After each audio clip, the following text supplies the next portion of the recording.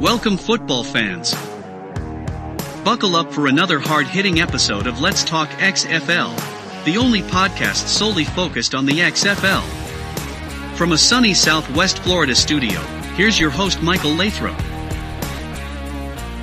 Hello, football fans. This is episode 42, Quarterback Development and Rocket Ross. This episode is brought to you by our friends at Royal Retros by 503 Sports. Royal Retros are the king of throwbacks.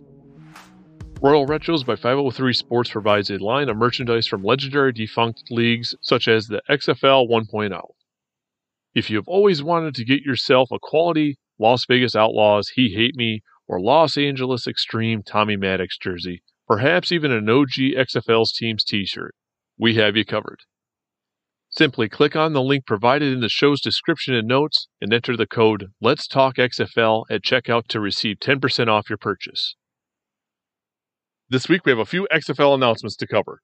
In addition, later in the show I will be joined by former DC Defenders wide receiver Rashad Ross to discuss his journey, time in the XFL, and his desire to return to the league in 2023.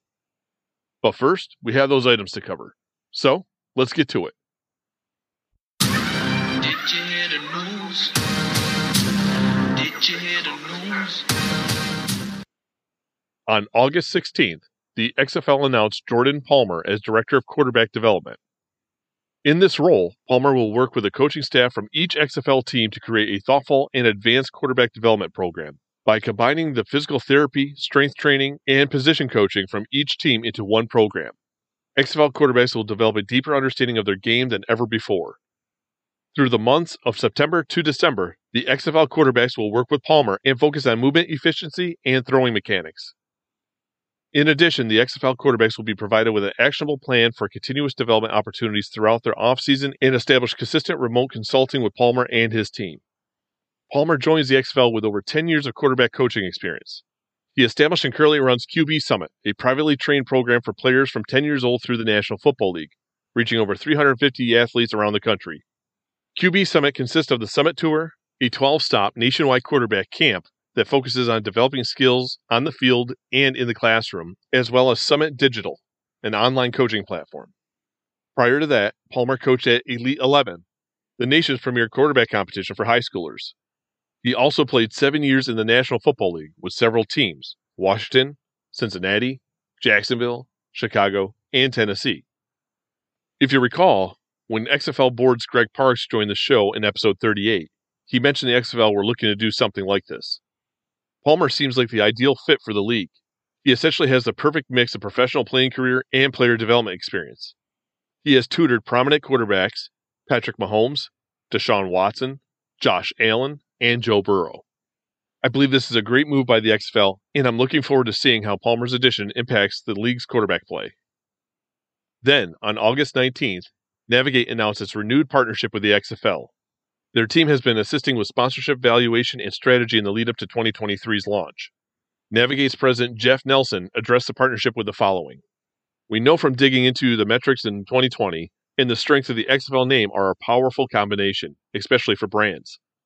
Now, with the XFL's incredible ownership and leadership group building an even stronger league, and Disney as the ultimate platform for the league to reach fans, we are thrilled to be diving back into the data to demonstrate the value and impact that will be possible for corporate partners. This partnership is another good indication the XFL are not completely reinventing the wheel. This is further proof the current ownership is conducting operations in a similar fashion as to XFL 2.0. In my opinion, reestablishing partnerships like this, the league is relaunching from an established foundation and now will be forming from a similar position as the USFL. Despite the time gap, 3.0 are essentially picking up where 2.0 left off in 2020.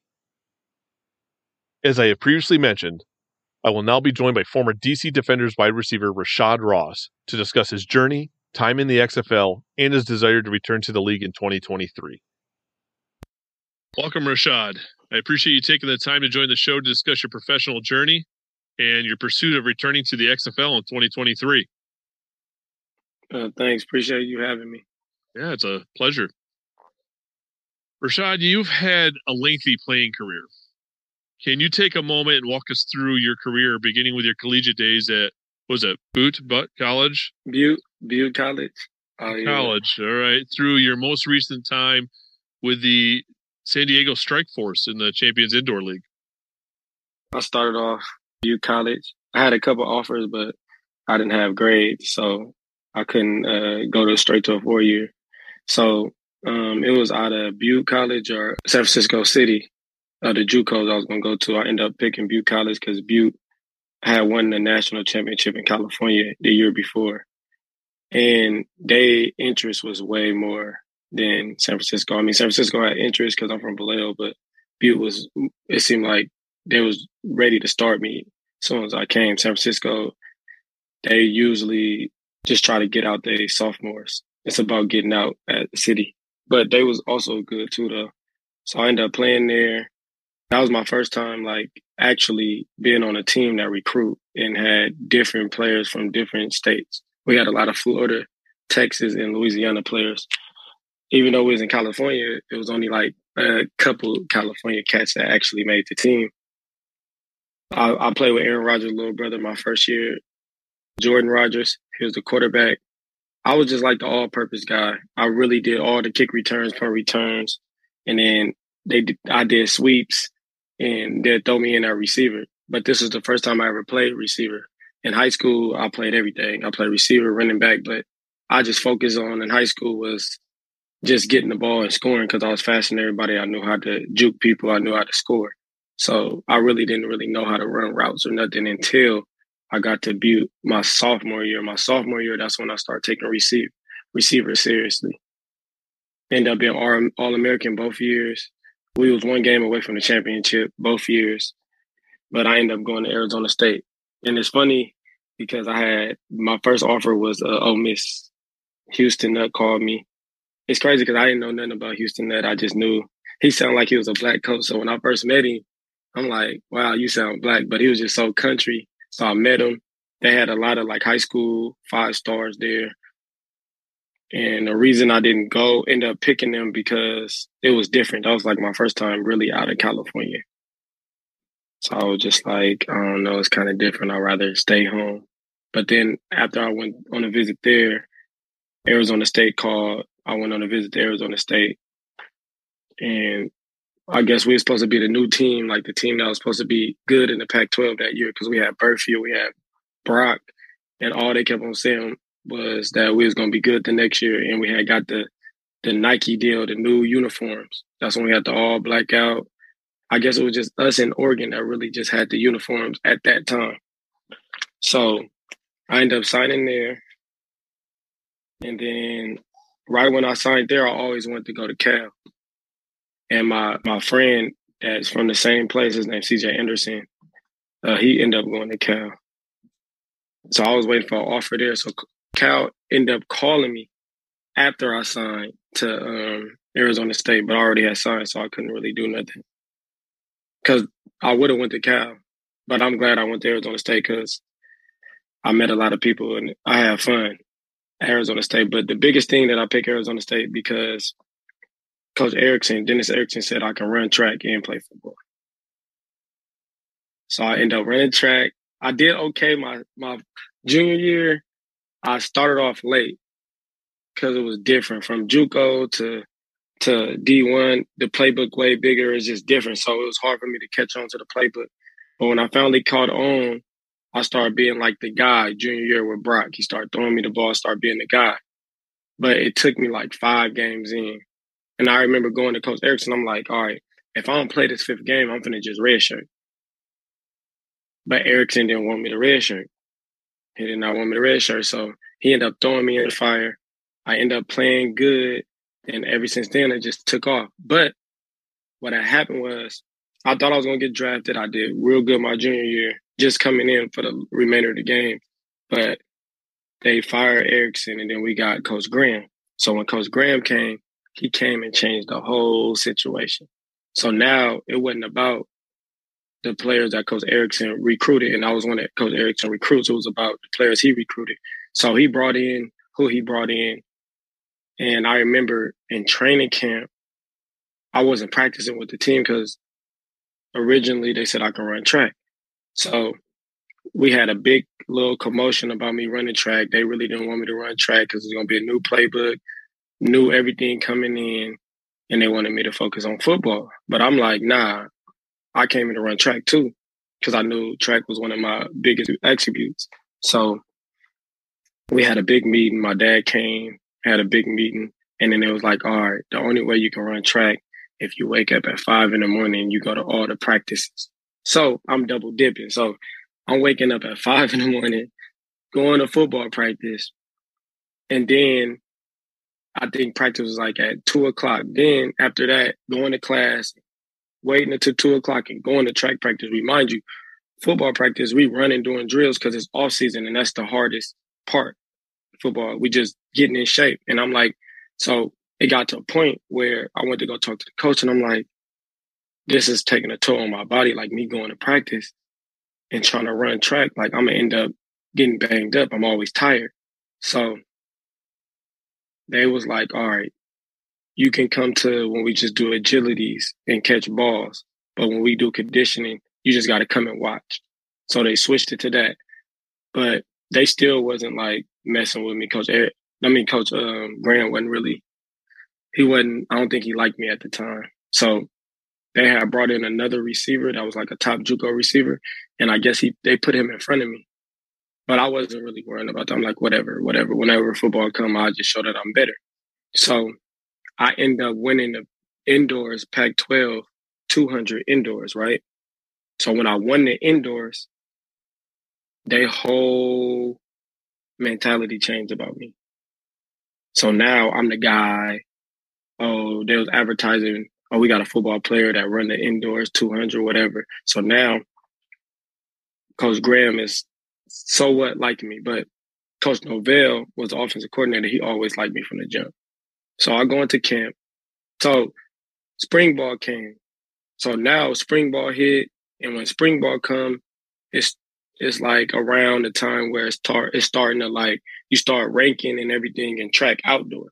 So I had to do spring ball because spring ball, you on the field, you actually learning the plays and you actually it's spring ball, getting ready. So when I was doing spring ball and trying to run track, I ended up getting hurt. I ended up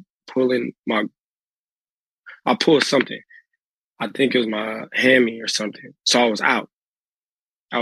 But I was still can run a little bit where track was like, all right, just play spring ball and just focus on our relays. Like, we ain't going to have you practice. Just do spring ball, focus, because track really liked me. So I ended up getting hurt. I ended up sitting out a little bit of spring ball. So when I set out a little bit of spring ball, I went from first string to third string. I don't know how, but I did, right? Football. So we did okay in track. So that following year, training camp hit. And while we in training camp, I'm third string receiver, and I was the best receiver besides Jamal Miles. We had Jamal Miles. He was good. So I ended up balling out spring ball. I mean, I think it's a clip on YouTube about it too. If you type it in, I ball out spring ball, had like 3 touchdowns. I ended up getting a starting job. Then after that, everything was good. But Brock ended up leaving and going to the draft. And that was my quarterback. So now we have Mike Bertrabici and Taylor Kelly. But since the offense was like more of a run pass, Taylor Kelly ended up winning the spot, which I don't got nothing against Taylor Kelly. He can throw back shoulders, but it wasn't a good fit for me, as a receiver. So that's when DJ Foster out the backfield was getting balls more than me. And I really didn't excel like I was supposed to. Like if I had Brock, I feel like I would have got drafted easy because he would have threw the ball and he was a passing quarterback. But since we didn't have that, it changed everything. So our running backs really got most of the balls. So draft came. I did okay. I really did good.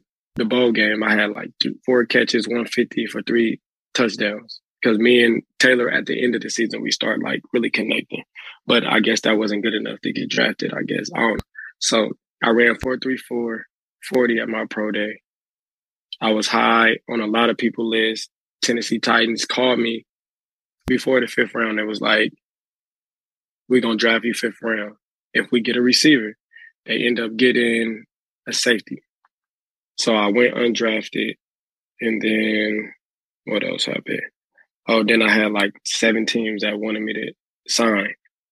But my agent was like, are we going to go with the team that really wanted to draft you? But they didn't, so I went with Tennessee. So that's how I became a Titan. So boom, went to Tennessee. At that time, we had Justin Hunter was a 2nd-round draft pick. We had Kenny Britt. Nate Washington was the old head that got paid. Kendall Wright was the 1st-round or 2nd-round draft pick the year before. Who else we had? We had Marcus Mariani. I guess he had went to the Pro Bowl the year before that for kick return. Who else? I feel like I'm missing one more person. Just know we were stacked at receiver.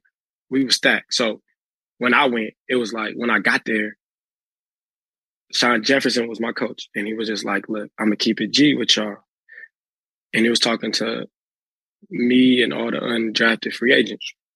And he like, look, only one of y'all going to make it, but y'all only going to make it on practice squad. I called my agent. I'm like, man, I think I picked the wrong team, man. He like, nah, every team is like that. Like, you undrafted, you're going to have to prove yourself. Most times, undrafted be practice squad. This is what we shooting for. So I'm like, all right, for sure. I'm just going to rock with that. So I ended up balling. I'm talking about like balling, camp balling. Like I was just a whole different person balling. And I was faster than everybody. So they really liked me. Munchuk, that was a head coach. Everybody really liked me.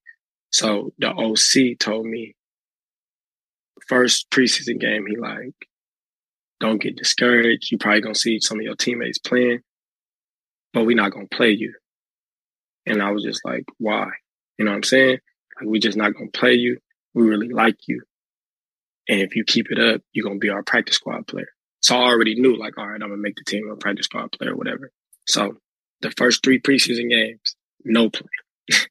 When I say no play, so after the 3rd preseason game, they cut everybody. Like most people that weren't going to be there. So they cut everybody. So now I'm the only undrafted free agent at receiver that was there. So now it's just me, Justin Hunter, and some older cats that was on the borderline. So I knew I was going to be practice squad because they told me, they're like, all right, if you make it to the 3rd game and you don't get cut, you're on practice squad. So I'm like, all right, cool. So I knew I was going to be on practice squad, which not knowing like what practice squad really was or nothing, just going with the flow. So I knew I was going to be on practice squad right there. I did good. I had 2 catches, I think like 67 some yards. I did better than Justin the last preseason game. But I think we played the whole game too. Yep. I did better though than Justin. But boom, that happened. So Mariani got hurt. And I think he was out for the season. Or he was out for like half the season. So they was trying to find a returner. So I'm like, I can return. But we had D-Ray. And I guess D-Ray did good. He was like the running back, the 4th string running back. So they kept him. They had me on practice squad. D-Ray ended up messing up. But so week 10 hit and I'm still on practice squad. They cut D-Ray. And I'm thinking that I was going to get brought up. But Sean Jefferson told him that I wasn't ready. And it's like, damn, it been 10 weeks. He not ready. So we got to bring in a returner. So they end up cutting me and bringing in a returner and bringing in somebody else on practice squad. So this is my first time ever getting cut. So I don't know. I didn't know what that meant. So I end up passing waivers and Kansas City hit me and I had a workout like 2 days later. So I went, ran my 40. After that, they didn't even have me do nothing else. I just ran the 40. I don't know what I run. They didn't tell me. After that, I knew I was getting a physical and they were signing me. So I was with Kansas City for the rest of the time. At that time, Kansas City was like 10-0. So I'm like, cool, I'm 10-0. We gonna make it to the playoffs.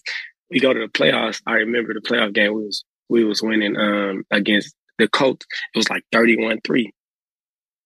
And everybody was getting injured. And that's when they came back and beat us like 34-31, I think. It was one of them. So I thought the following year, I'm like, all right, cool. I'm thinking the following year I'm finna play or whatever. The following year it came and they drafted DeAnthony Thomas. Right when they drafted DeAnthony Thomas, I want to say when we had to come in, I ended up getting released. So now I'm like, damn, I got released. It's my second team. I got released. I didn't really get a chance. The Redskins called me. They didn't even have me do a workout. They called me and it was like, we gonna sign you. So right then and there, they signed me. And when they signed me, I went to training camp. I was like one of the last on the list in training camp, everything. So that's when I met Deshaun Jackson. Deshaun Jackson always been my idol or whatever. At the time, somebody I looked up to. So I met him. So I remember we was in camp. We was in meetings. We was in camp, but we was in meetings. And we had to introduce ourselves. And I introduced where I was from. As soon as I introduced where I was from, Deshaun Jackson stood up and was like, a Cali boy? Oh, for sure. Bay Area, for sure. I messed with them.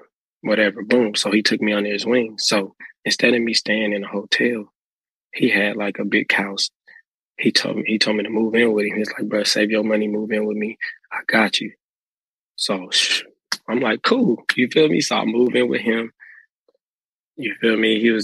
He's just giving me like veteran, all the rundowns of what I need to do to make the team and everything. So he gave me the game. So now with him, preseason come. I get in the fourth quarter against the Patriots, right? I was balling out all training camp though, but Patriots, boom. I remember Colt McCoy threw me that 50-yarder, caught it, boom. I'm solid. And then he came to me, he was like, bro, you should have stayed up and scored. So once I caught it, I'm like, all right, I'm going to make the team or whatever. I'm thinking I'm going to make the team. But I'm going to tell you everybody else on the roster. It was Santana Moss. Andre Roberts just got there. They just paid him before Deshaun. They picked up Deshaun, Pierre Garçon. We had Aldrick Robertson. We had his name Hankerson.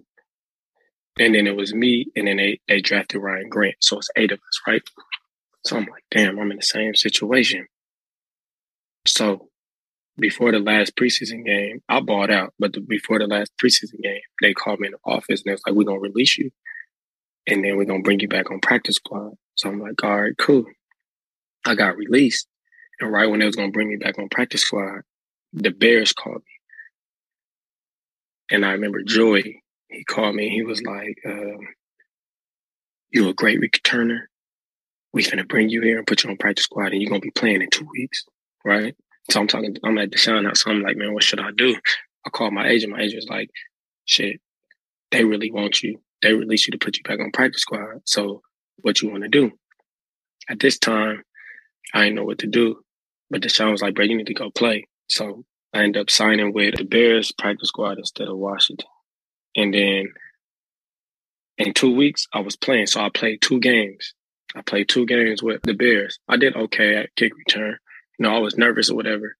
And the 3rd week, I think, who got hurt? Alshon was hurt and Brandon Marshall got hurt. So when they both got hurt, it made me, I think they only kept 5 receivers, so it made me have to go and play right then and there.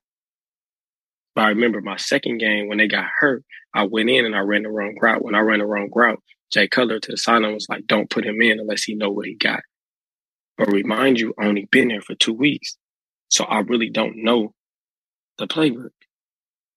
So when Jay Cutler said that, they brought me to the office and it was like, all right, we're going to release you and put you back on practice squad. And you need to learn this playbook because we're going to need you. You didn't do nothing wrong. You just don't know the playbook and we need veteran receivers, right? So I'm like, man, the odds just against me, man. So when they released me, I passed waivers. Right when I was going to go back to their practice squad, Washington called. And Washington was like, man, you did good. We really want you. And they sold me a dream. Like, you going to play. At this time, Washington is like, this was like week 7. I don't know what week it was. Week 5. I don't know. But Washington was like 1-5 or 1-6, something like that. And Washington was like, you going to play. We going to release Aldrick when you come, da-da-da-da. So they released Aldrick. I was like, all right. So I signed. They released Aldrick.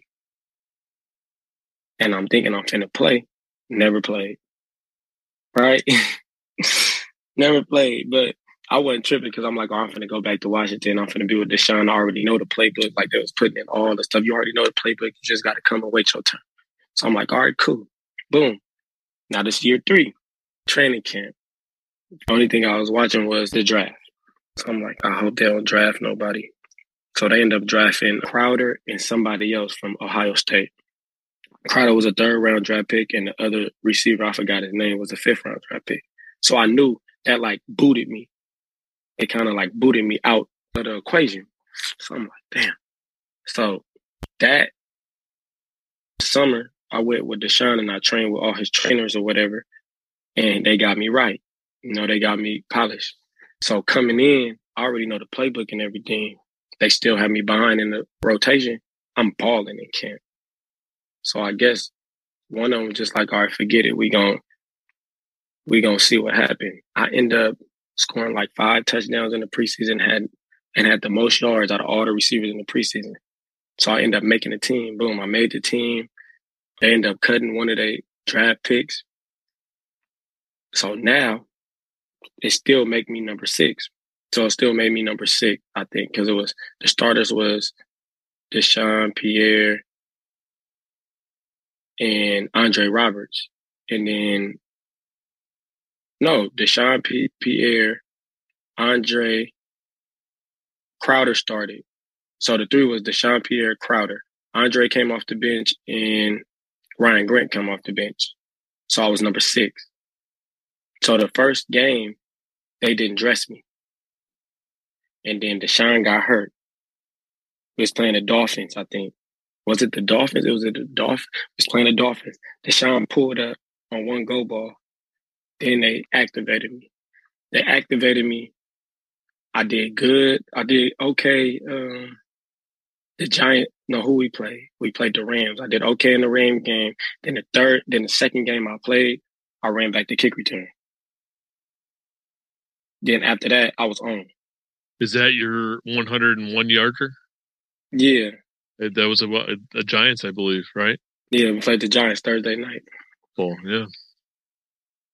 And then after that, just for a second, was that some redemption for you? Thursday night football, returning a kick return, the whole length of the field, when you were passed up by the Titans, when they were looking for a kick returner. Is that in some way playing in your mind like, I was your man, you kind of gave up on me too soon? I know a lot of players have a chip, and not necessarily for a bad reason, but is it kind of like redemption for you in a way like, hey, I could have done that for you, man? I felt that about every team that passed up on me. The first 2 teams. First 3 teams. Because I'm like, y'all really didn't give me a chance. And now when Washington finally put me in the game, it only took 2 games. The second game I did this. Boom. That kick return made them end up cutting Andre Roberts, and they had just paid him. So they're like, we got somebody younger. He can do more, and we paying him. So they end up cutting him. So I'm like, all right, I'm good. Now I got over the hump. So that whole season I did okay. I was on the ballot for a kick return. But Tyler Lockett and Patterson ended up going to the Pro Bowl. So the following year, it was always like an uphill with me. The following year with them, I knew I was going to make the team. I wasn't worrying about it because I already had passed the hump. Now it's like, am I going to play? So the following year, they was trying to get rid of Pierre because it was paying him $10 million and it was paying Deshaun $10 million. But nobody wanted to trade for Pierre. We end up drafting Josh Doctson, first round. Once that happened, I instantly called my agent because my agent was Peter Schaefer and Scott McCollum was the GM, and that's his agent too. And then Peter was like, you ain't got to worry about that. That don't have nothing to do with you. That's how I knew like they was trying to trade. But it didn't end up happening, so it bumped me. So now, again, I had a good year, 2015, now 16. It's another problem because now I'm number 6 again. And they're dressing 5. And Doctson got a dress because he's the first round draft pick. Right? So he was hurt all along. So I guess third game of the season we playing the Giants. And remind you, I'm not even worried about playing because I ain't dressed the first 2 games. I'm just chilling. I got my headphones on. I did the workout. Like, if you don't dress, you got to do a workout in the beginning of the game. So I did my workout, whatever. 10 minutes before we had to go out, Gruden called me and said, you got to get dressed. Doxson can't go. Right? So I played that game, but I didn't do a return because I wasn't doing it all practice. So I played that game, and then I think I played like 3 more games after that, and then Doxson was back. So I really didn't get to play 2016. So at the end of 2016, since we got the same agent, me and the GM, I went to the GM, and GM was like, look, I can release you, and you can go try to find somewhere better else to play. And if that don't work out, I will always bring you back. We have the same agent, and I really like you. But Gruden trying to go somewhere, he gonna rock with his first round because that's his first round. I'm like, all right, cool. So they released me, and I went to Detroit, and we made it to the playoffs. But I didn't get to play though. But Detroit really liked me, so my biggest regret was leaving the Redskins or Detroit. So after the playoffs was happening, I had to sign a waiver to come back, but I never signed. And I decided to go back home to San Francisco. This before they had a GM. This before they had Lynch or a coach. I just went. So I signed with them, and then the coaches and everything signed, and then they cleared house. When they got there, they cleared house. So I got released. So I never really got a chance. But when they released me, John Lynch brought me into the office, and he was like, you were good, but you're going to be in the same situation here because we already paid our 5 receivers. You can be number 6, but you probably not going to dress like that. So we can release you and you can catch on somewhere else. This is right before training camp. So right when they released me, the Bills picked me up, and I was in the same situation. As year 1, I'm like, all right, I'm in the same situation now. I got to really, really focus and catch on to the playbook, which for me, that was hard. Like, you have 4 weeks, 2 weeks to really learn the playbook and go straight into the preseason games. So I tried a little bit, but I got it a little bit, but I didn't get no balls really. The balls I got, I caught them, but they was out of bounds. One was out of bounds. I didn't really get no balls like that. So I'm with the Bills, end up getting released. Honestly, didn't really want to be there anyways because I just wasn't feeling it there. So I ended up getting released, and then Arizona called me, and I was on their practice squad. But they called me because BA really liked me. You know, he like all the fast, speedy guys. So I'm like, all right, I know I'm here for the rest of the season. I know next year I'm gonna be straight. BA retired. He retired. The GM liked me, but the GM got a DUI that following year. So when he got a DUI, he wasn't in office to control anything. I forgot his name, but he wasn't in office to control anything. So Wicks came in. He's a defensive coach. I did good the first preseason game, and I ended up getting into it with the coach. And the coach was like, all you got to do is come talk to me. So I came and talked to him. And then that next morning, they released me, right? Ouch. And Wilkes, yes, and Wilkes' whole thing was like, we gonna go young. I'm like, all right, I'm only 27 at this time. I'm like, okay, young in what way? You know what I'm saying? So I wasn't really worried about it. I'm like, whatever, I'll catch on somewhere else. So Washington called me back. I went there. I did a workout. They ended up not signing me. So now this is where I'm all down and out. Like, damn, what's gonna happen next? What's gonna happen next? So that I went on a couple workouts, and usually when I go on a workout, I get signed. I haven't got signed, so now I'm like telling my mind, like, is this it? What's going on? I started getting discouraged, and then the new league AAF came up. So since I went to Arizona State, I was on the Arizona team. From the jump, Neuheisel liked me. Neuheisel was probably my favorite coach out of every coach. From the jump, he liked me. So now I'm at a point in my life where I'm like, man, I'm finna ball out. Ain't nobody on my level. I'm supposed to be in the league. And that's just kind of mentality I had. So I went into that with that, and I balled out. Best receiver in there, I'm balling out. Then when I'm balling out, everything going good. But it seemed like when everything was going good in football, when it comes to family and home, everything was going bad at that time. So my dad was dying. We found out my dad had cancer. So he was dying at that time. So now I'm trying to balance both for the two. And usually when I'm in training camp and stuff, my dad is the person that I talk to the most. Like if something happened, that's the person I talk to. Like he get me over the hump. So I end up signing with the shutdown. I end up signing with Carolina. I had a couple offers, but I ended up going to Carolina because I didn't think they had nobody. So they signed me, and then after they signed me, they signed Chris Hogan. And I looked at his deal, and his deal he got like $300,000. I got $20,000 for a signing bonus. He got $300,000. So I'm like, damn, where that put me? Because when they called me, it's like, yeah, you're gonna be the number 3 or the number 4. I'm like, all right, cool. Then when Chris Hogan came, that changed. And he older and he a veteran. So I'm like, damn. And it was young. They had Curtis Samuels, DJ Moore, and Jay Wright. Legarius Wright or whatever. So I'm like, damn. So I went in. I remember I was balling, but they really didn't really give me a chance. Like they already had their mind made up. By training camp, they already had their mind made up. I had some sparks in the preseason. I scored in the preseason, the first person to score, all that, but they really just had their mind made up. But I wasn't tripping because I had something else to fall back on. I thought I was going to get picked up, but I didn't. Then the XFL came. Boom. When the XFL came, I knew I was going to be like one of the top picks. I just didn't know where I was going to go. I forgot about the draft, everything. But so LA team called me to pick me first, but they had back-to-back picks. But I was asleep. I didn't answer the phone.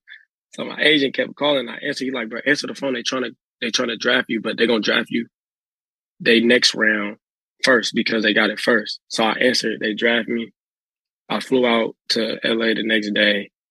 That little party. We went to Long Beach, me and the quarterback, Luis Perez. We had a little workout. I talked to the coaches and they really liked me or whatever. So that happened. Everything was going good. And I ended up hurting my ankle in training camp.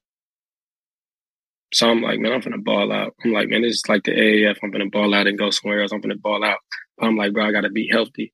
So I set out a couple practices because I was really hurt. And Joey, I forgot his name. He was the player personnel. Joey was mad, talking about, we need you on the field. And I'm like, I can't. We had a whole meeting. I'm like, I get on the field if y'all really want me, but I'm hurt. And I know I'm trying to play. So we had a whole agreement about me being a leader and everything. And 2 days later, I got traded to DC with Pep. But when I got traded with Pep, they came with open arms. So I enjoyed, like, everything happened for a reason. I was happy I got traded there. And then Pep really liked me. And then COVID hit. I was trying to get a workout, didn't get a workout. Went to the CFL, balled out in training camp, but the CFL is different. CFL is more, if somebody get hurt, you take their spot. So they kept me there just in case, but I never really played. I asked for my release because I'm like, I just had a kid. I don't want to be out here if I'm not going to play. So I asked for my release. They called me back. I didn't want to go back. So now just like, man, my whole goal was, all right, I need to play some type of football before the XFL come back. So I saw it was 2 teams, the Bay Area team and San Diego team. I went to their first game. They both wanted me, but I ended up choosing to go to San Diego just to play. I was like, man, I'm finna just play so I can stay in shape. So when XFL come back, the coaches or anybody can't say, oh, he been out of football for too long. We got to see what he can do. So that's how the cookie crumbles. That's the story. So you've had your brief moment. Yes, you've had multiple moments. You had your brief moment where you're on the highest of highs. You're in the National Football League. You're in the 53-man roster. You're scoring a touchdown on Thursday Night Football. You clearly have remained focused and you're determined to play professionally. Yes. So, you're the highs of highs. You're playing arena football, and everyone talks about, the game's different, but there's some take. What has arena football done for your game? I know everyone says it's a smaller field and everything's faster, but what has it done for you? Has it helped you perfect anything? I'll say little distance, catching the ball and going. Because it ain't, I'm always fast. I can shake and go around people. Now it's more, you got to catch it and go. Just little quickness stuff. Knowing that I don't have time. I got to catch and go because they right there. Right. So many view Pep Hamilton as a rising star and an offensive guru. And you obviously had a chance, even though it was only for 5 games before COVID shut everything down. But what was your relationship? What was it like with Pep? I still talk to Pep to this day. Pep is he's a hard coach, but he loves you if you work hard. So Pep will wake you up at 5 a.m, make sure you stretch it. Like Pep don't play. He don't play. None of that talking back, none of that. He's a hard coach, but once he like you and you're on his good side, you solid with Pep. Awesome. I mean, I know some people can relate with hard-nosed coaches. I wasn't a football player. I was a soccer player, played basketball and whatnot in high school. But it's just interesting because it does seem like you can respect those guys because you know where the line's at. You know what they expect and the grind, right? It kind of brings the best out of you. I think. A few months ago, you posted on your Twitter account you'd like to return to the XFL and finish your career essentially with the league. Why the XFL and not the USFL? Well, I signed up for the USFL late. And then when I signed up, I heard that they was talking about just because of your age, they might not pick you up. So I wasn't really confident in going into the USFL because instead of talent, they cared about age, I guess. That's what I was hearing. I talked to Mazzoni. He was my offensive coordinator my first year at Arizona State. He hit me up telling me to fly out week 5, but I just felt like it was too much going on at the time. And I was just like, I'm doing the indoor. I didn't think it was worth it, but XFL, I personally feel like XFL going to be better, especially fan base, how they advertising, just everything about the XFL I feel like is better. I mean, I watched a couple USFL games, but it didn't spark. It didn't spark where I wanted to all right, I want to go play for this league. Because when I was watching, I wouldn't say it looked boring, but the fan base was just whatever, Yeah, I know I'm an XFL podcast, so some people are just going to say I'm a XFL groupie or homer, whatever those terms they want to use, right? Mm-hmm. The hub that they had in Birmingham, I know I played collegiate soccer, and we didn't have big crowds at a lot of games, but when you did have them, you kind of fed off it. I can't imagine it's really any different for somebody like you. You kind of live off, the chants or whatever. I think it's probably just that environment that probably just you feed off it a little bit more. You get your adrenaline going. I'm assuming, maybe I'm putting words in your mouth and I don't mean to, but I would think it's a little bit more enticing to be in front of fans. And the only team that really had that environment would have been the Birmingham team for the USFL. Where here in the XFL, obviously they're going back into the markets. They're doing a hybrid hub where they're going to train and stuff in Texas, but fly everybody in the games are still going to be in front of fan bases. Whoever the home team is going to have a true home field advantage. So I could see where that might be a little bit more enticing for a player or coaches or whatever. It just seems like it's going to have more of a traditional vibe. Is that fair to say? Yeah, that's fair to say. And I feel like it's more better because in the hub, it wasn't a home field advantage. I feel like in football, home field really matter because of your fans behind you. If you're down, all you need is one big play and things can change. The momentum can switch by how your fan base are. So on top of it, those 5 weeks, those 5 games, shall I say, because there was actually more time with your camps and stuff back in 2020, but was just the overall experience just a pleasant one It for was the amazing. XFL? Like, yeah, to me it was amazing being in DC, and I played for the Redskins, and being back in DC and having the our home crowd was really amazing. Like, they knew who I was, and just for everybody on the team, like, they cheered us on. They actually came to the game and had fun. It was loud. It kind of helped us out. I don't even think we lost the game at home. I think all our games was at home. We ended up winning, and the fans play a big part of it. Well, that 'Cause beer it pump us snake up. is, do you remember that beer snake at all in DC? Oh yeah, I did. Yeah, the cups, the snake, the beer snake, the cups. Yeah, I remember that. Yeah, so I mean, it was kind of cool, very unique-ish, and the fan base. I was a season ticket holder for the Guardians, if you can kind of see up here behind me, before I moved to Florida. But yeah, everyone kind of had their thing, and it was kind of cool to see the different vibes that each of the fan bases were putting out there. So it looked cool. It looked as if the teams had existed for a while. To me, I know the numbers weren't quite the National Football League numbers, but the fan bases seem to be fairly hardcore, for the lack of a better term. True.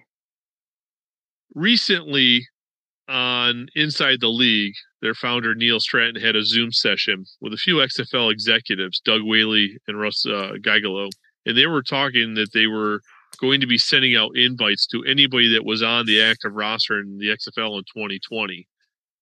I have seen on social media that it looks like you have received your invite, your draft invitation for 2023.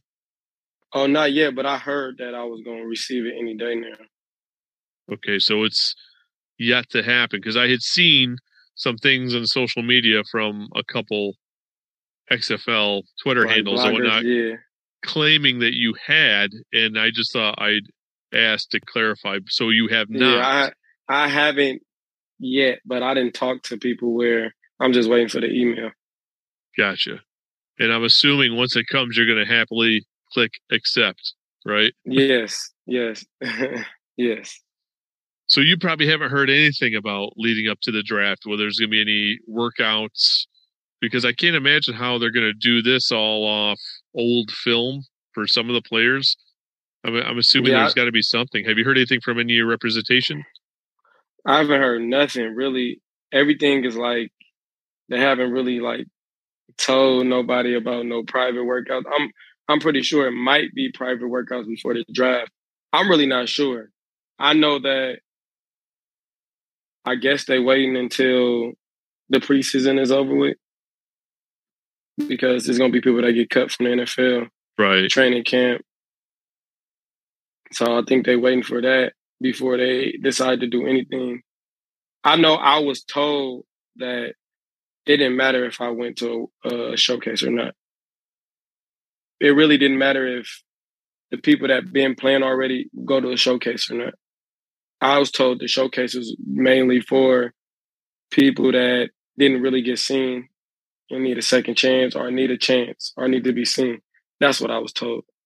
Well, because I missed the showcase. To be fair, you have a lot of footage out there. You have established yourself in a career, regardless of where you fought for many years to get to an active roster in the NFL.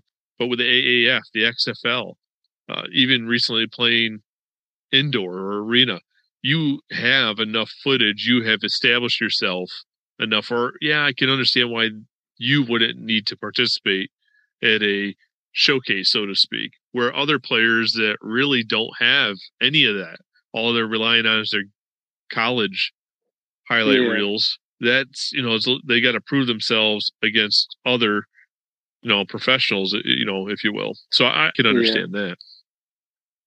Yeah, because I was iffy about missing it.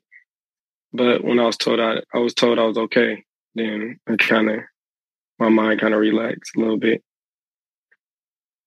Well, I'd like to think, despite your age, that you have a real good shot still. I mean, I think you are in the tiers. I think you'd be more of a top tier player. That's not me just trying to make you feel good or anything. I really think that you would be one of those players. So despite age, if anything, guys like Tom Brady are proven age just is nothing but a number, right? So, yeah, a lot of people have. Yeah.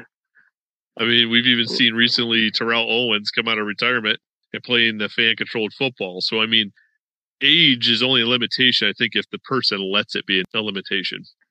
Yeah, and I feel like that's what it was with the USFL. You didn't see a lot of people that was 30 or older than 30. Because I'm pretty sure a lot of people signed up. But, like, I signed up late. And when I signed up late, I was told something about age. It was more a developing league, which I understand. And I was told XFL was more, if they're going to have people with older age, it's going to be people that's professionals. They really want professionals. See, when I hear development, I understand the word, right? I get you want to, keep working somebody towards an end goal. But to truly do that, how often do I see a young quarterback coming into the National Football League is typically paired up with a veteran backup, right? That mentor, right, if you will. Mm-hmm. So when I hear development, and no, I'm not trying to knock the USFL, but the reality is it just seems like it's one thing to have coaches, but if some of those coaches came straight from the college ranks, how are they truly developing a player in a professional setting? True. I would think you need various things. You need those veterans in the locker room, right? Or on the field to kind of work with. And it doesn't mean that the young player can't outperform the older player. It can happen, no doubt. But sometimes that veteran is trying to get the young player's head right. You know what I'm saying? Because it's kind of like, hey, mentality, this is how you need to think. This is like how you said you had Deshaun doing that for you. Brought you right into his home and just really was there and worked with you. And in the off season, you were working with his trainers and doing his regimen. It really made you alter or really grow from where you were at to a new level professional. I think the XFL, the USFL, all these leagues need that. So when I hear development, I think the XFL has the right mindset. Just get a bunch of professionals and still have those guys, younger guys that come in that wins from the rough, yeah. And that's what I think the XFL going to do. I'm not sure, but I think that's more what the XFL. We'll find out when the draft comes. Right. I mean, draft and it's speculated all day. All that is in the air. So I know one thing that I really want to play, and I'll be ready. Well, hey, I'm looking forward to it. And I don't want to take up too much of your time. I know we did this in a 2-part series here, so I really do appreciate you coming on to the show to talk about your history, your past, your journey, and your ambition of coming back to the XFL. I'm looking forward to it. I really hope you do receive that invitation here shortly, and I would like to see your name called during the draft. And ultimately, I'd like to see you back on the field, man. I'm looking forward to it. So thanks, appreciate it, and thanks for having me. I can't wait though. I'm gonna be ready. If things work out and you're back on the field, perhaps we can have you come back and we can talk about how the new 2023 journey's going and how your team's progressing. I love that. All right. I appreciate you taking the time. All right. Thanks for having me. Appreciate it. It was a real treat having Rashad on the show. When I began this show, he was at the top of my player interview list. I first reached out to him several months ago. I am glad we are finally able to make it happen. I believe it is important for the league to bring back players from 2020. Doing so helps to connect the XFL brand as well as revive what made 2020 great. After all, the fan base are invested in what they experienced from XFL 2.0 and desire a similar product for 2023. Unfortunately, we do not have any Let's Talk XFL fan line messages this week. If you have a comment, question, or hot take and would like to be heard on the show, reach out to Let's Talk XFL fan line by calling 863-TALK-XFL or 863-825-5935. Doing so, your message could be included in an upcoming episode.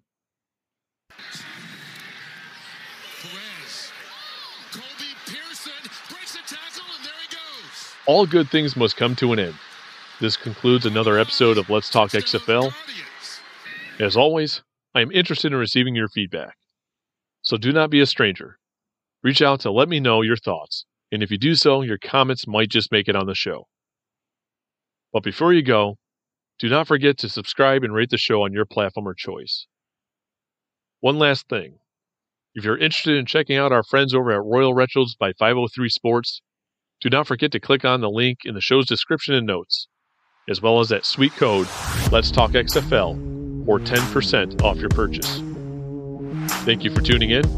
Till next time, cheers. Thank you for tuning in to today's show. Don't forget to subscribe and rate Let's Talk XFL on your platform of choice. Follow Let's Talk XFL on Facebook and Twitter at Let's Talk XFL. Do you have a question or topic you would like to have addressed on the show? Message the show via social media or send an email to letstalkxfl@gmail.com.